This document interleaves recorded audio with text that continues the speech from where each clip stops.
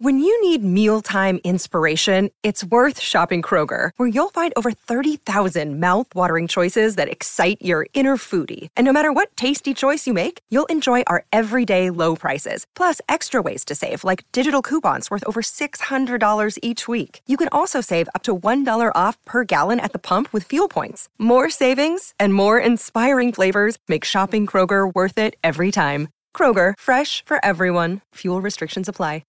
Solomona finding Fitzgibbon. He's over the line, Fitzgibbon. Fitzgibbon's over. That's a try. A try for Sydney Roosters. I'm thinking David Solomona. That would have been the 2000 grand final against the Brisbane Broncos. Yeah. And we promised him earlier on, and he's on the line here on Sportsday. Cronulla Sharks head coach and all-round great guy, Craig Fitzgibbon, joins us. How are you, Fitzy?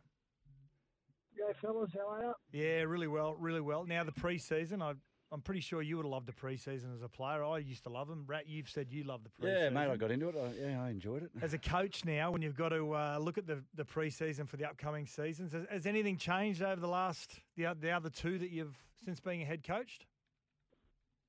Yeah, you're probably better prepared than definitely the first one, I'm assuming. But yeah, kind of a little bit of consistency there with knowing what your players are to expect. We've had a pretty stable squad, so a lot of things have helped the consistency level of how we train, and we try and stay pretty consistent in that realm. So that's helped a bit, but yeah, you're always ready for curveballs. You're pushing the boundaries on performance there, so you probably want to push your players to a point of simmering and not breaking, and sometimes those lines get a little bit blurred, but it's been so far, the boys have been pretty committed and pretty excited. So no complaints about training too hard, mate? You haven't had any of those? Dale, you know that. All we do is complain. Footy players, whether mate, you could train soft, they'll complain about that. Train hard, they'll complain about that. But no, I've got to say that the boy in find we've got a pretty easy-going bunch that are pretty trustworthy of the staff and the performance guys, and whatever gets put in front of them is there's generally a pretty good acceptance of what's coming, and that's the level we're at as a club. Where we're not sitting comfortable with where we're at, and we're constantly trying to push those boundaries. So I think the players are acutely aware of that, and they respond in the way they're training at the moment. But there'd be 16 other clubs saying the same thing. Yeah, mate. Did you bring any outside influences to this pre-season, mate? Like any army camps or anything? Yeah, we did a modified one. We sort of do a season each season for 3 years in a row now. We've like to get the boys out and about in our own area, where we're from, where we represent. We sort of get out the Sandhills, out the Kurnell, and hit the beach and the tracks out there. And we sort of modified a bit of army work, a bit of grunt work, and a bit of teamwork into that. That's sort of been we want that to be pretty consistent as part of our pre-season, and that works well in essence. It's clearly not rugby league, but there's some takeaways you can put into your season, and it wasn't. It was kind of just a nice way to sign off on the first 6 weeks of training, to be honest.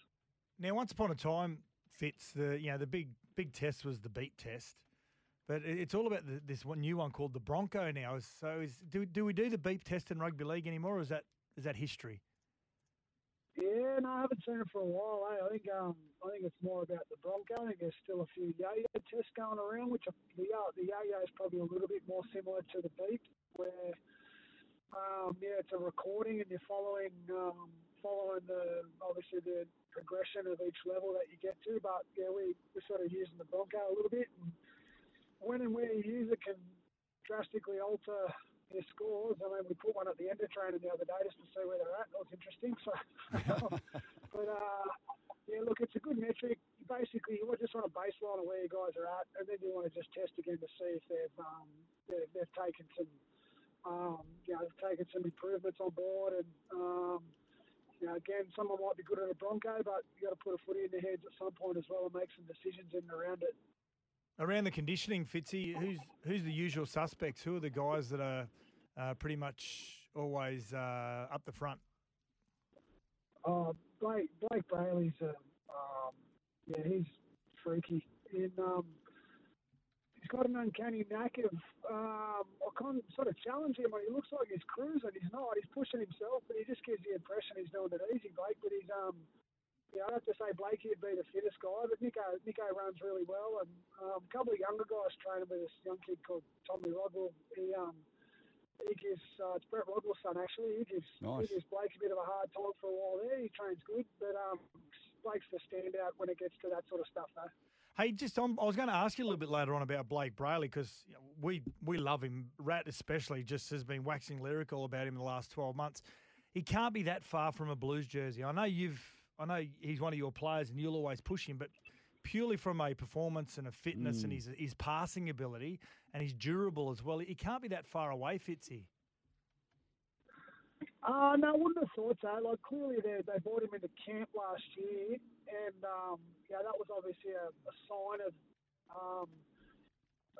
that he's in their thoughts. But with Madge taking over, I'm not quite sure what Madge will want to do there. And it was nice to know for Blake that he is in the shop window, but Blake's not comfortable with where he's at, and he thinks he's got more in him. And you'd really trustworthy guy, like obviously a hooker that can play 80 at the level he does in the middle, and he gets taken on a bit. I don't think anyone would doubt his toughness, but the thing with Blake could do if you wanted to pick two hookers, with a fresher Blake and a faster Blake, he might have some impact as well. So it's up to Madge and the selectors, of course, on what they do there. But you're right. You kind of.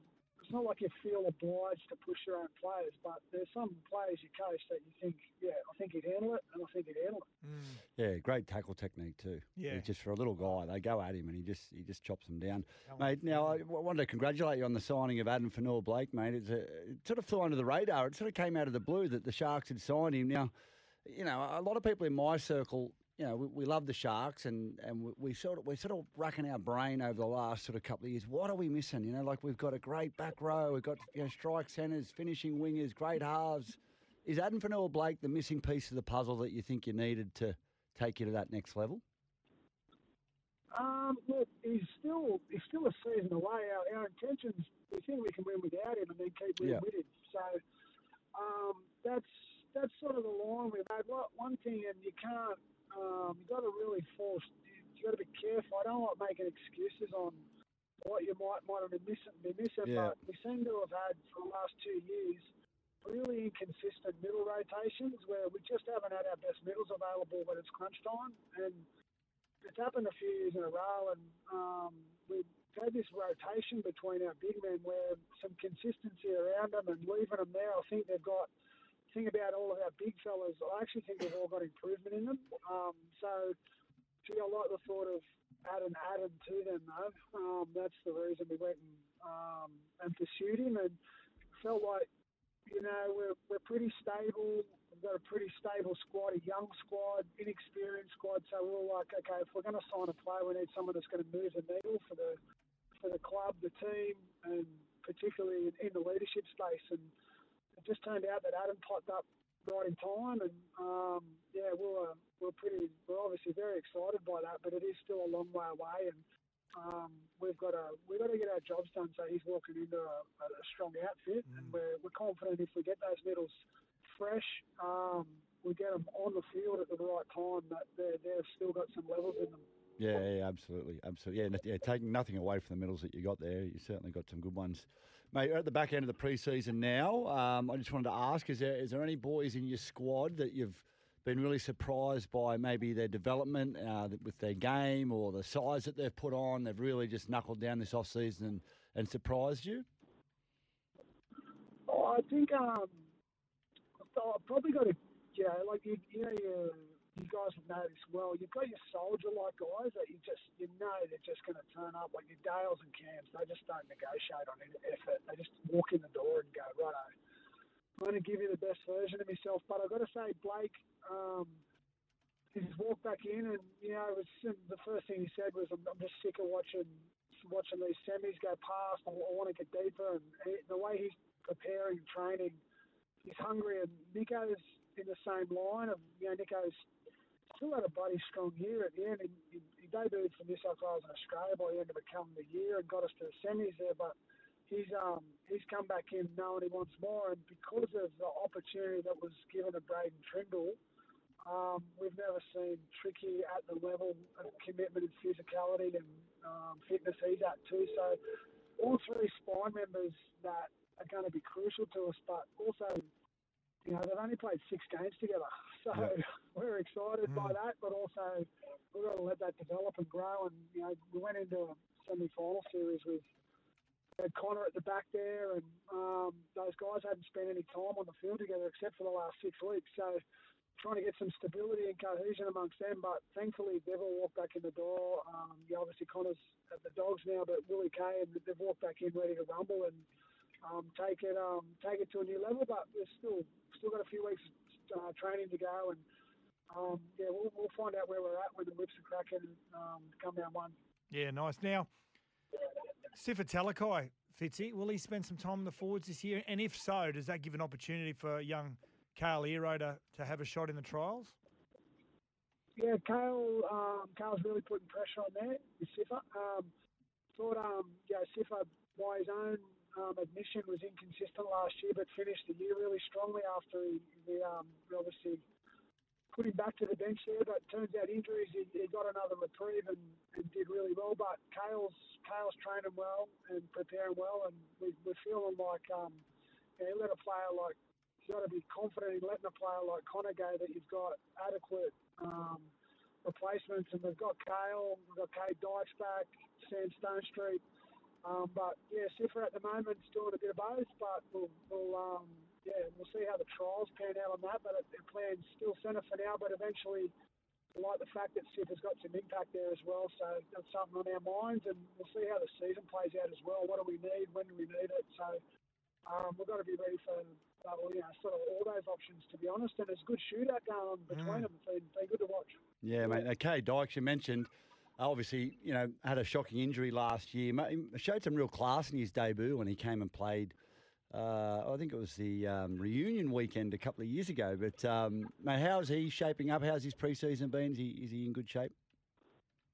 He's had a disrupted pre-season, Cade. So he obviously had knee reconstruction, come back, was still getting irritated. So he had a minor procedure, not a major one, just a minor. And he's back finally now, almost full team training. So yeah, good one. You've got to go with respect to a young athlete and someone of his talent. We want to get him right. Like, we're not going to rush it just for the sake of throwing him out there to get footy, and want the best version of Cade Dykes ready. And so we're rebuilding him gradually, and he's been a bit disrupted, but he's starting to express himself a bit more through team training now, and not quite at 100% just yet, but coming good at the right time for us. Hey, Fitzy, while we're talking to you, on Fox there's actually a 2001 NRL Greatest Games, and it's you guys, the Roosters, versus the Brisbane Broncos at Sydney Footy Stadium. And the image of Adrian Morley come up on the screen, and I break into a cold sweat. He was a scary human being. Yeah. Well, thankfully for me, he was on my team. Yeah. So he was all right. Oh, he's frightening. Hey, he's one of the greats. One of the great drinkers as well, apparently. Yep, had a few of them down at the Coogee Bay at times. Hey, before we let you go, Fitz, third year now as head coach. A positive and a negative here. What's the hardest part about being a head coach? I would listen. It's hard. It's not hard to answer, but I suppose you wouldn't understand it until you sit in the seat. Look, it's very incredibly rewarding. I love it. It's so enjoyable working with young men, getting them better. I think the club's in good shape. The people of the club are fantastic. Like, it's a lot of good things to look forward to with the development of the club, development of our players and team, etc. But one thing I underestimated was the weight of decision making. When you're an assistant, or when you're on the peripheral at any league level, and even as a fan, it's really easy to have opinions. And we do it as fans when you're a fan of other sports. You have these opinions, right? Well, opinions cost you nothing, but when decisions cost you everything. So I just underestimated the weight of, you've got to make all those decisions and you've got to get them right. If you don't get them right, you'll pay for that. So that's been the most difficult part. A lot of people would be probably thinking it's the media, etc. I think the media aren't the enemy. The enemy's bad performance, right? You just got to get basically. As long as you're showing improvement, getting better, working on stuff, and there's a progression line there, I think it's fair and reasonable to get criticised after a bad performance. But it's just making tough decisions is not as easy as it may look on the surface. And when things don't go your way, it's really easy to throw an opinion. You've got to get rid of him. You've got to get rid of him. You've got to move him there. You know, like a siffer. You've got to move siffer to the forwards is a narrative sometimes, but. You know, my job's to get the best out of Sifa, so he's the best centre, not move or flinch. Yep. And that's making those decisions is where you've got to be really stable, really clear, and trust your decision process and that. But there's a bit of weight involved in that. I probably missed, I reckon. Yeah. Well, at least you won't lose your hair over at Fitzy, so that's one positive. The eyebrows are falling out. Not a hair on his body. Great stuff. Hey, it's always good to catch up with you, Fitz. Love to hear how the Sharkies are going leading into round one. And good luck for the start of the season, mate. Thank you for joining us on Sports Day. Yeah, no worries. Thanks for having me, boys.